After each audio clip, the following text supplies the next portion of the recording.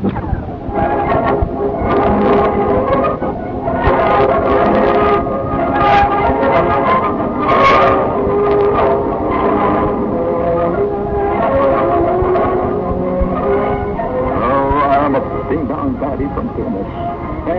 me do my stuff right. I'm a ding-dong dandy, old rodeo go from Filmus.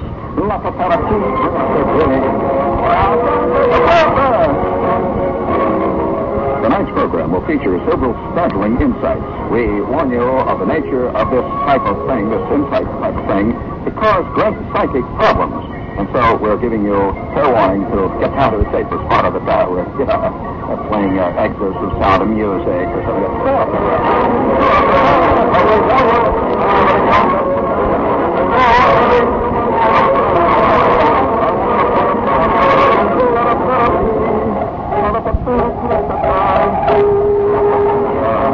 I'm getting all my little shards ready.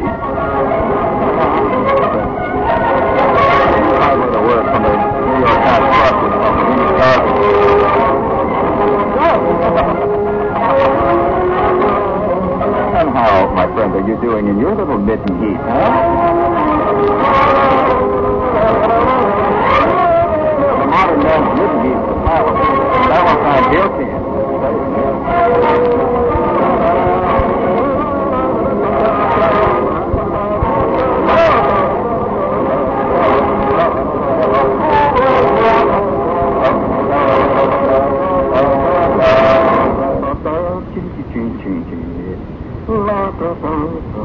Happy September to you.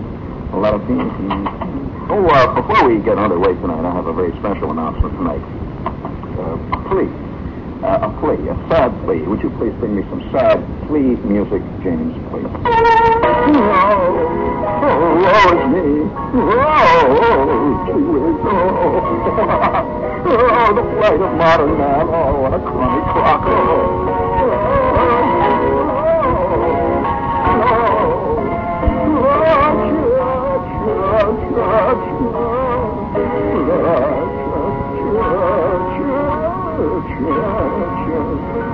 Listen, I used to buzz the skull right out of my mouth. And, I used to make a proper bird with that.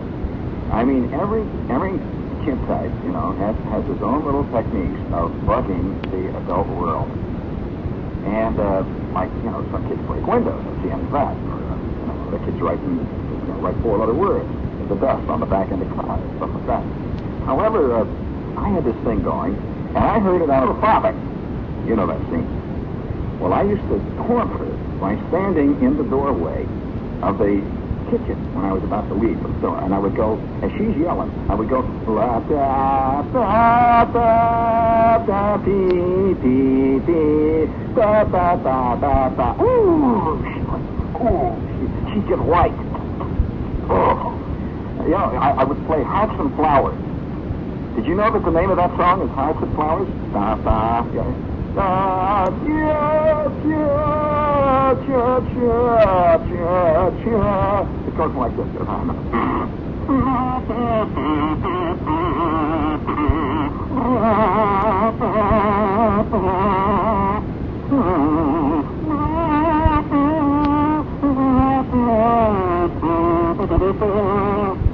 That's sad. Can you imagine the guy? Was that actually written? Hearts and Flowers? Did some guy sit down there and write it? And when he wrote it, was it considered corny? I mean, there are certain pieces of music which seem so natural that you can never imagine anybody writing them. They're as natural a part of the horizon and the scene as the rocks. The trees and the sand. For example, happy birthday to you, happy birthday. Did somebody sit down and write the happy birthday song originally? Happy birthday, dear Charlie Applewhite. Happy birthday from the accounting department to you. Good evening, friend. What's the matter, Jim? You can see this ain't the Martha Dean show, can you? Speaking of a sad little please, though, I have a plea here I want to make. Does anybody know, now seriously, this is a very serious question here. Does anybody know where I can get, and don't send me the name of a store that you saw one in. You don't know anybody's got one or something, or if somebody's got one down the basement, they've been trying to figure out some way to get rid of it or something. Do any of you know where I can get, for reasons of my own, which I will not reveal at this time, except to say that it's reasons to bug the management here, that do any of you know where I can get a wooden aircraft propeller? Now, that's a reasonable request, isn't it? A wooden aircraft propeller. You know? Just a big wooden propeller. And it doesn't have to be big, you know, a wooden but a real one. I don't want some kid to carve one out of wood or something. I want a real aircraft propeller, a wooden one. And don't call me up, send me a note about it, and we'll see what we can do about it. I want a wooden aircraft propeller. You see, I want to use that propeller, among other things, to make a comment on the programming structure at...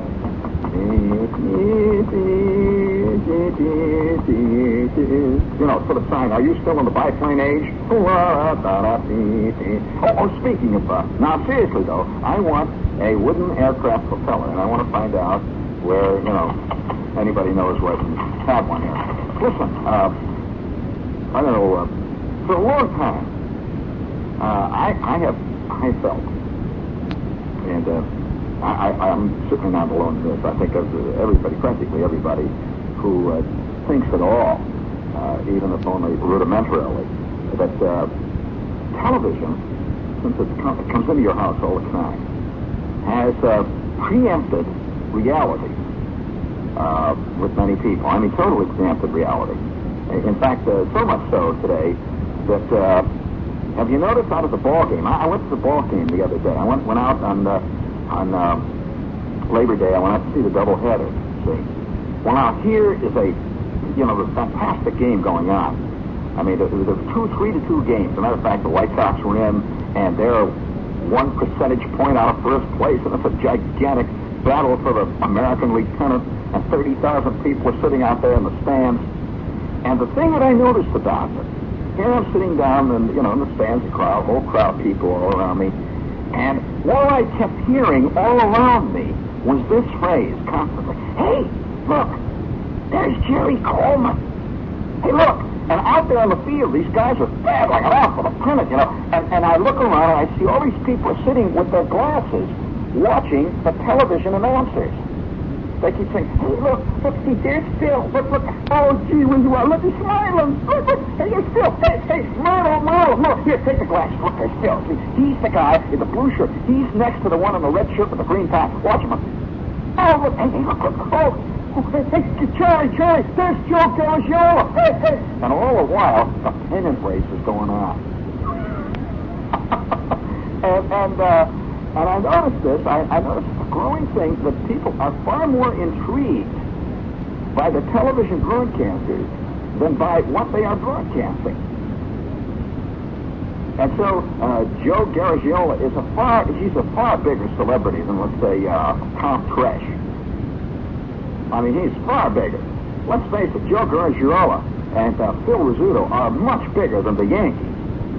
And so you get out there to the stage, and you see all these people sitting there with their glasses, see? And I figured at first, I saw all these glasses on these people, they got these binoculars. I figured they're out there to see the ball game, see? Oh, no. They're out there to see if they can see Jerry Coleman in the broadcast booth. And here, I see this right here in front of me. I'm sitting back at third base, see?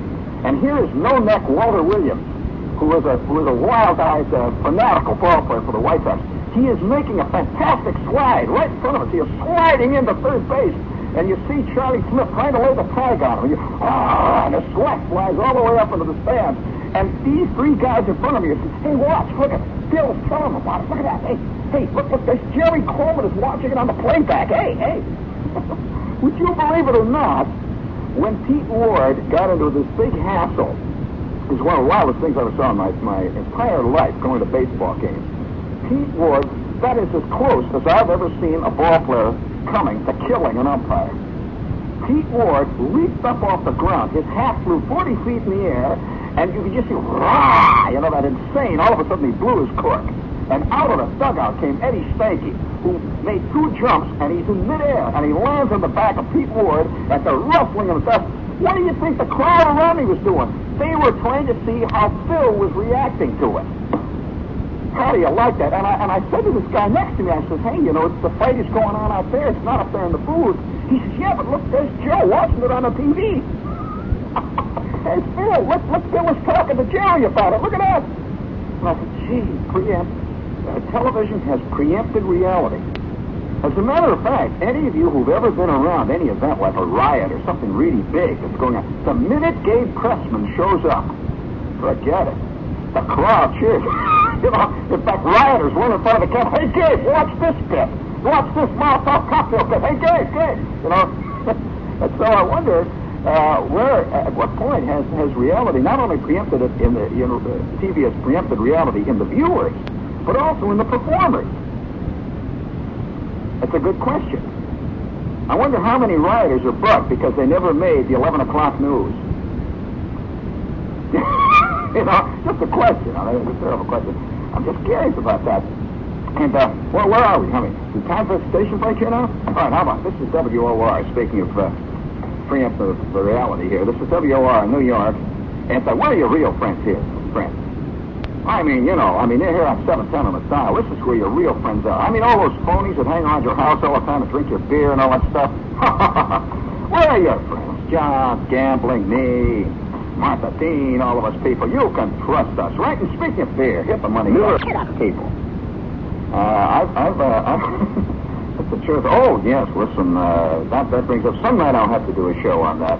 The religious aspects of the television commercial or the radio commercial of today. There's certain, oh, yes.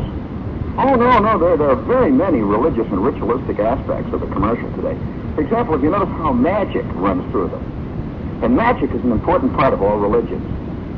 And certainly is. Have you noticed how many witches show up now and clean the kitchen? That's right. Of course, they've changed the whole idea of witches. In fact, if you remember anything about the witch, remember the one that had that gingerbread house? Boy, wouldn't you bug them up in Maine if you built a house out of gingerbread? But, with raisins for doorknobs and stuff. But, nevertheless, have you noticed how they changed witches? You remember when witches were bad? And now witches always show up and show the girl how to tame her hair. And that kind of stuff. But, of course, I've always been fascinated by the hair shtick on TV. There's the biggest hair thing in the... I think eventually, back in the 19th century, there was a mania for the waltz. And, in fact, it got to the point where it's a psychological mania. They called it the whirling dervish syndrome. And everybody, every place, waltzed like insane, 24 hours a day. Well, I think that the 20th century version of that is the hair hang-up. Now, if you watch television, now it's magic. There's a magical quality to that, too. If you watch television, have you noticed connected with the hair hang-up is also the galloping infantilism syndrome? Have you noticed today that there are certain things you can buy in a bottle which makes your hair like when you were a little baby? Because for years you've been bugged because you weren't a baby anymore. And for years you've been bugged because you turned out to be this grown-up. And that grown-ups it's a drag being a grown-up. First of all, you can't crawl around on the floor, and when you gotta go, you gotta ask for that whole scene, and people won't let you get away with the stuff, sitting around there with your thumb in your mouth and all that jazz. And now, at long last, who is it? Is it Prell or is it Tame? Ding Dong Who? It doesn't make any difference. There's this company that says that you can buy now in the drug department at Magnuson Alexandria. You can buy this, that's another, by the way, that's another religious. That's Johnson's Wax. Oh, Johnson. There's about 4,000 companies named Johnson that make stuff. Ranging all the way from athletic equipment, but that's the universal word today, Johnson. However, Johnson Baby, oh yes, did you see that commercial? Oh! Did you see that commercial with the wrestlers and the guys fist fighting and with the welders and the riveters and advising them all to use Johnson's baby powder? But it's somehow, but it's not done in the, it's done in the sense that we told your mother we'd take care of you. indeed. It's going to be a very big surprise to my mother to know that the Johnson Baby Powder Company told her that they would take care of me. Rotten, crummy, hairy old me, you know. But nevertheless, this is part of the whole thing. That if you buy the, I think most people feel vaguely let down, bugged by the fact that there is one universal thief, and somehow if you can blame it on the administration, you're okay. But even at that, it doesn't help. There's the one universal thief, and that's time. Time is the universal thief. The universal thief. And if somehow, if you can do something about it, if you can buy the right product, because you know we're a product-oriented country. Now, other countries, we're no better nor worse than other countries. It depends on where you go for your magic. You see, we have a tendency to believe, because we're very introspective, that we're the worst of all possible people. And that's always the result of true, total introspection, because that means that you can't see anything around you if you're constantly involved in your own lotus leaf. You know, you're looking at your own navel constantly, and it gets to be such a dull navel, you know, after a while. There's so many great navels around. You ought to look at them. But nevertheless, if you become totally inverted, totally integrated, you don't see what's going on in the next pea patch, nor do you care. And so ultimately you begin to believe that yours is either the best of all possible worlds or the worst of all possible worlds. Primarily because you don't know nothing about no other world, frankly, friends.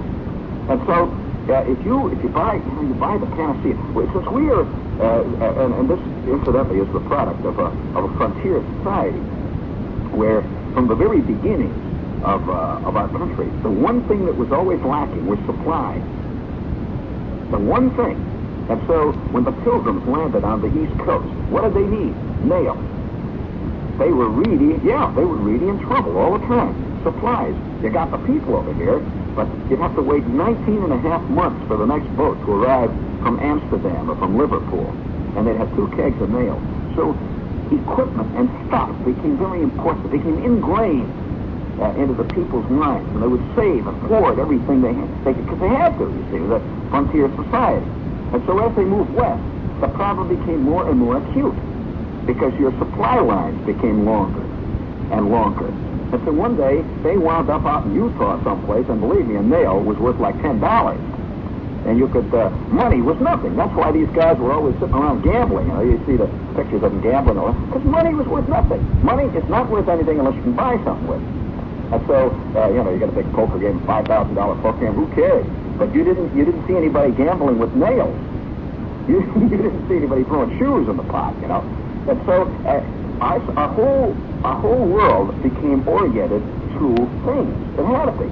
Just an inevitable. And it didn't show, and it isn't because there's a weakness in the American character, or there's some kind of a, quote, materialism in the American character. All people who live on frontier terrain are like this. In fact, this is true of Israel. I was in the Negev desert and thought, these people are the most materialistic people in the world. They have to be. I mean, every cup is worth like a fantastic amount, because it was hard to get it there and hard to keep it there. And so ultimately, we would look for magic to things. Things represent liberation to us, and safety. And so today, everybody's bugged by the fact that we've cleared up most everything. I mean, the normal things, the medicine has made gigantic strides and everything, but people still keep getting older. So, what are you going to do? You're going to have to turn to the dispenser of magic, the thing world. Now, other people in other countries, maybe they're 10,000 years old, and these countries are not nail savers. They don't need to be. They've been there a long enough time so they've got a nail factory. This is the place from where all the supplies originally came, see, so they don't have any problem. They go for other things for magic, like witch doctors.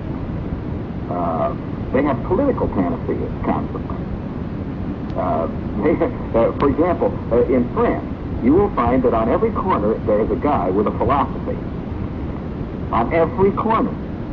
Ranging all the way from Camus to Sartre to this guy named Poujade. And they're all panaceas. I mean, they're all in the same magic bag as Johnson Baby Powder. They're guaranteed to do it all, whatever the devil it is. You know, they'll take care of it, and your hair will be like baby hair now. If we could do something about the tax structure, life will be one long song. Everybody will sing all the time. It'll be beautiful. And so you find now about the middle of the 19th century, there was a rise of a thing called naturalism. This was a profound belief that if you could sit in a field and look at the Milky Way and weave flowers into your hair, that life would be forever a simple, wonderful thought. You could become one with the turtle. Well, the only trouble is you got more hang-ups from the turtle. And no matter how hard you try, it is impossible to erase your humanness, which is to say your self-consciousness.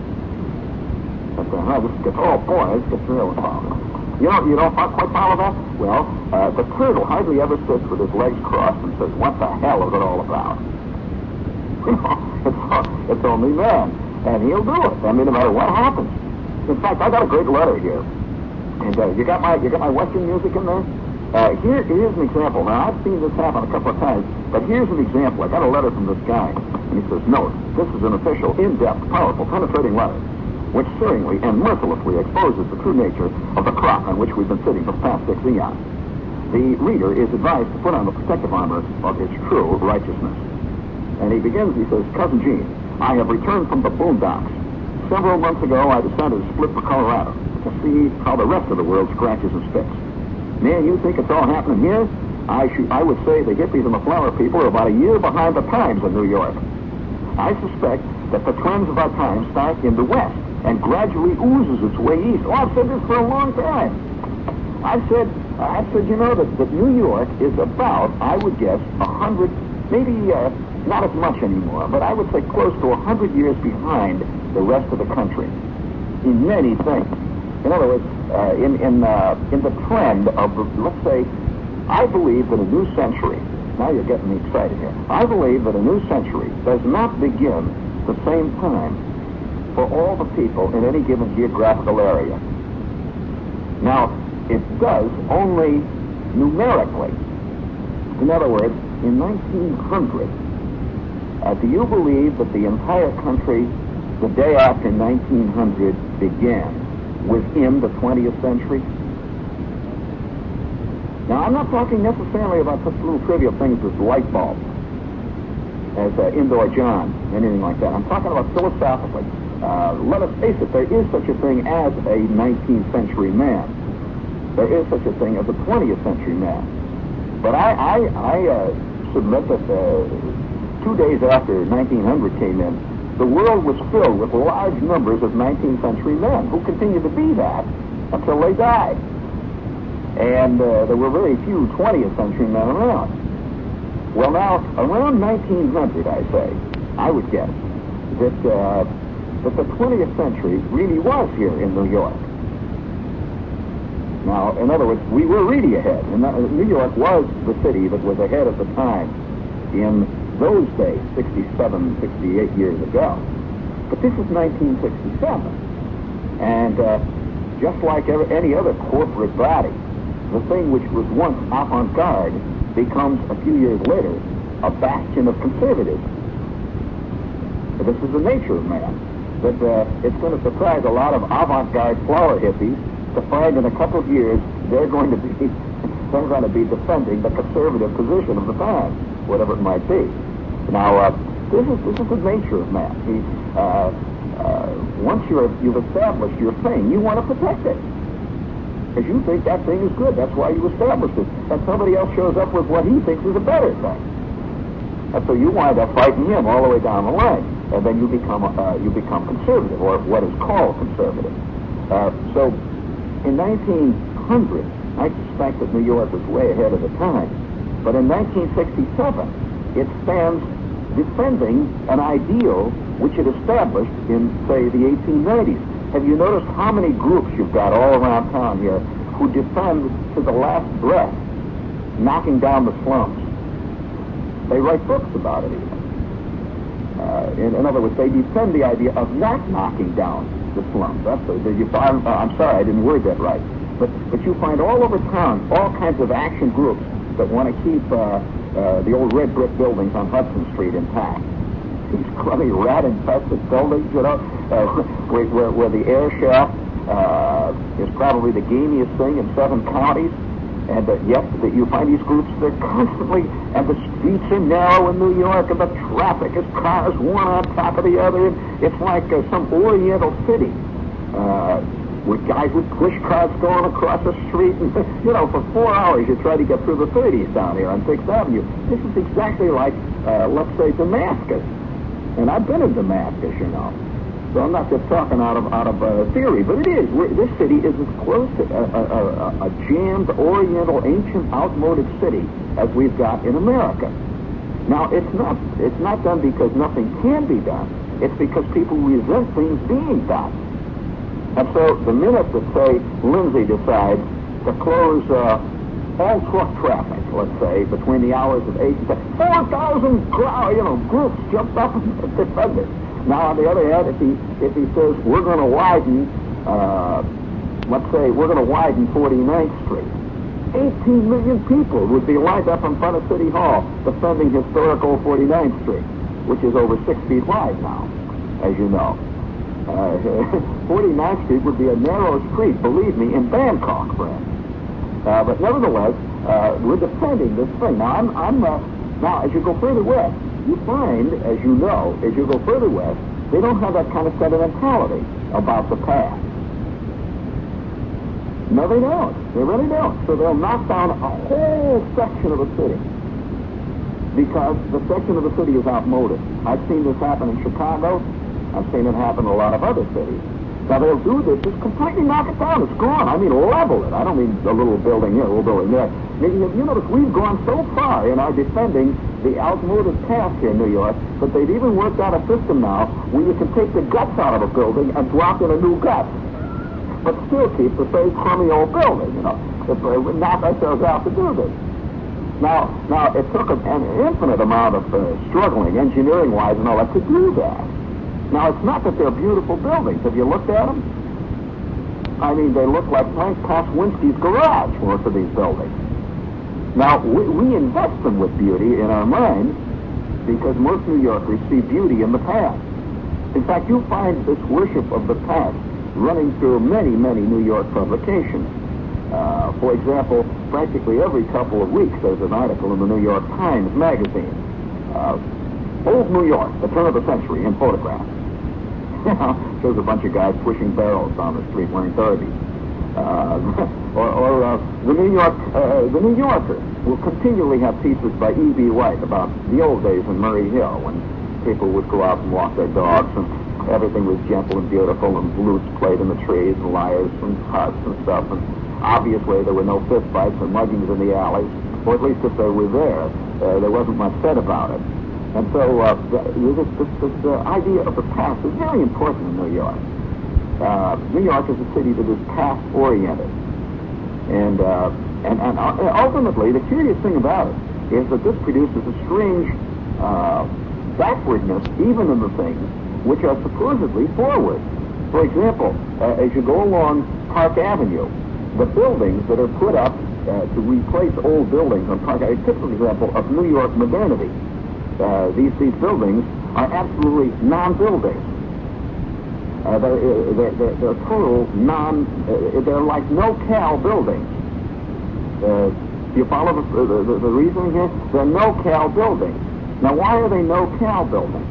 Well, they're because if you're replacing something that is, quote, beloved, you should do so on a very dissident basis. In other words, you do not put up, say, like Marina Towers, like in Chicago, which makes a definite statement. That not only knocks the neighboring junk down, it says, here I am, man. I am here. And so you just replace it with little things that look like they're made out of Reynolds wrap, you see, that look like they're very temporary. You see, the temporary quality of these buildings as you walk along Park Avenue is very pleasing to people who feel that one day the old red brownstones are coming back. You follow that? In other words, the temporariness of the building is in a sense, an assurance that this too shall pass. But if you build some gigantic... Did you notice how they fought when that when that Frank Lloyd Wright thing went up on Fifth Avenue, which really made a statement, man. I'll tell you. I mean, you dig it or not, this building is what it is. I mean, I wish radio were grown up. I could tell you what this building has got. It has. And that bugged people, you see. That really bugged people. Not only did it take one of those vacant lots from one of those old 19th century, quote, beautiful mansions. It not only took it, but it used it all the way. I mean, just pow! Here it is, man. And so, as you go further west, I have to agree with this guy's letter. As you go further west, and this is not a hymn to the west at all. As you go further west, you will find that more and more of the things which come out of those areas are closer to what the 21st century will be like, for better or for evil. For example, let's face it, Playboy comes out of Chicago, not New York. Now, I'm not putting any value judgment on Playboy, but Playboy certainly is further along the road to the 21st century than, let's say, the New Yorker, or let's say Esquire, which spends most of its time talking about Hemingway out of the 30s. Or what Fitzgerald Reedy said to Gertrude Stein that historic afternoon in 1923, the time that Zelda got drunk and fell down the stairs and wanted an ice cream cone at 4 a.m. And so this is a kind of a nostalgia for the past in the literary sense, a continual running over what Steinbeck Reedy said the time that he met O'Hara in the club in Newark, New Jersey in 1941. And it seems, as long as you put it in a hip package, in other words, you get a real wild illustrator from the from the avant-garde school of illustration, that somehow makes the piece avant, but it isn't at all. When you read it carefully, you will find it's about things which are practically, let's face it, boxing is practically dead in America. By the 21st century, I will say that boxing will be looked upon with the same curiosity as, say, cockfighting is. People will be surprised that it was ever at any point legal. In fact, in past centuries, for example, in Shakespeare's day, bull baiting was a legitimate sport, and bear baiting, where they would have, you would go, you'd pay your admission, and you'd watch a bear, let's say, fight a lion. And it would have been very difficult to tell a man of that period that one day this would be looked upon with, gee, isn't it a fantastic thing that right next to the Globe Theater they had this arena where the bears used to fight the bulls and stuff like that? But it was a fact. And I say that boxing, which is obviously dying, whether or not you want to concede or not, but have you noticed that certain magazines make a big issue of boxing? This is another form of worship of the past. Boxing is dying like, and have you also noticed that boxing is a New York thing? I mean, they don't care much about boxing, believe me, in Denver. I've been out there. This is and so ultimately, the things which we defend quite often say of what our attitude towards the past and our attitude towards the present. And so you'll find that in certain magazines, constant articles are appearing about boxing, we'll say. And this produces a gigantic yawn the other side of the Hudson. But it causes a lot of excited talk in, say, Mr. Laughs, where they're filled. Have you noticed even the decor in places that are very in New York are always turn of the century? Almost always. This new place, Tin Lizzy, for example, Fridays, Mr. Laughs, these are all late 19th century. Diamond Jim Brady would not feel out of place if he were to go into some of these joints. And they're considered the newest, they're way out in New York. Now, this is where you really see the defense of what we really believe in New York. And I say we, I'm not talking about the editorial we. Have you noticed that here in New York, they make a big issue over the Queen Mary, the passing of the Queen Mary? Well, I'll bet you couldn't get 3 tears going about that in Minneapolis.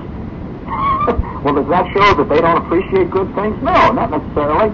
They'll weep over other things that you wouldn't weep at all about. For example, you know what they really weep about in Minneapolis, if you're curious about it?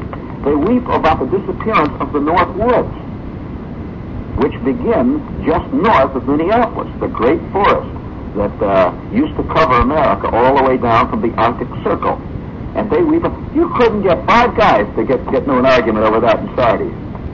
You would not, Norman Mailer would not shed a tear, but he will shed a tear over the passing of boxing. He'll get all excited that the Queen Mary is gone, or some other cockamamie bit like that. However, each man's got his own particular hang-up about the past and the present and the future. Now here in Chicago, now here's an example. Recently there was a big furor in Chicago, right in the middle of town, right in the Loop area.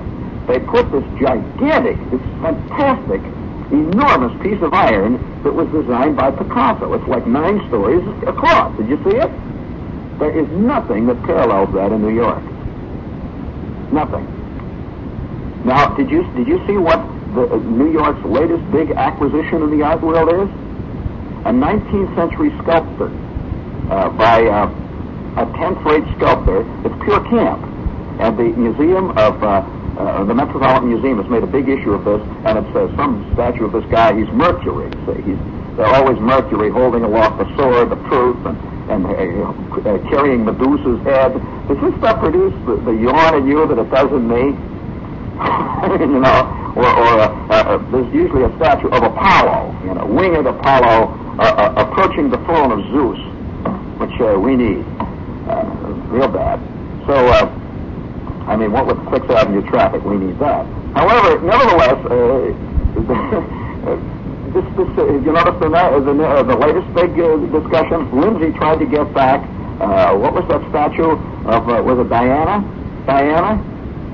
Okay, well, that's a big issue in New York. But it remains for a town like Chicago or Detroit to go out and commission Picasso. Now, why didn't they go and get a great sculptor of our time to do a statue, or whatever it is they wanted, to the top of the new Madison Square Garden? No, we go back to the 19th century for the one that was put on top of the old Madison Square Garden. And it's totally out of context here. But this, in little ways, we show what we really think. So recently there was a giant hoopla in Chicago about this Picasso pit. This gigantic, it dominates the Loop. I don't know whether you've ever seen it. It's fantastic. It's painted red, too. It's not orange. It's got big purple wings, the whole thing. And there it sits. Well, now, there was another building right a block away from that if they put this building in the center of New York City on any given day of the week, there would be riots that would extend all the way to Toronto and would extend all the way into next summer, just because of the nature of the building. First of all, have you noticed all the buildings in New York face the street? No matter, they may set them back a little bit or they may set them forward a little bit, but and it's very, very controversial in New York. If you set a building back further, like say let's say the Lever House is considered at that point, it's a very, very big deal because it was set back. Seagram is set back, so that's considered a real avant-garde. All you did was widen the sidewalk. That's considered a real big step forward. Well, in Chicago, they put a building right in the middle of it, but it's set at a 45-degree angle to everything else around it. It's set directly at a 45-degree angle and has a huge concave front. So the building looks like, in a curious way, the building looks like it's getting ready to jump across the street and engage itself in a fist fight with LaSalle Street. And it causes a great deal of excitement in that area. You come into that area, and immediately there's a peculiar sense of tension in the area. And all the guy did was design a building that was canted on its lot. Now, I don't know of anything remotely like that in New York City, and yet, son of a gun. But, oh, by the way, I'm going to get thousands of letters now from people saying, what do I have against New York? Not at all. For all we know, and there's a great deal of evidence that says maybe, possibly it might be true, the 21st century, which a lot of these cities are approaching much quicker than New York is, may well be known as the age of the return of the barbarian. So I'm not anti or pro. I'm merely pointing out something. But as you go further and further west, you find more and more of the things which bug New Yorkers don't even exist out there. And the things which bug them, New Yorkers couldn't care less. I mean, really. But then, we really shouldn't complain after all. We got Barbra Streisand. And, And that's a...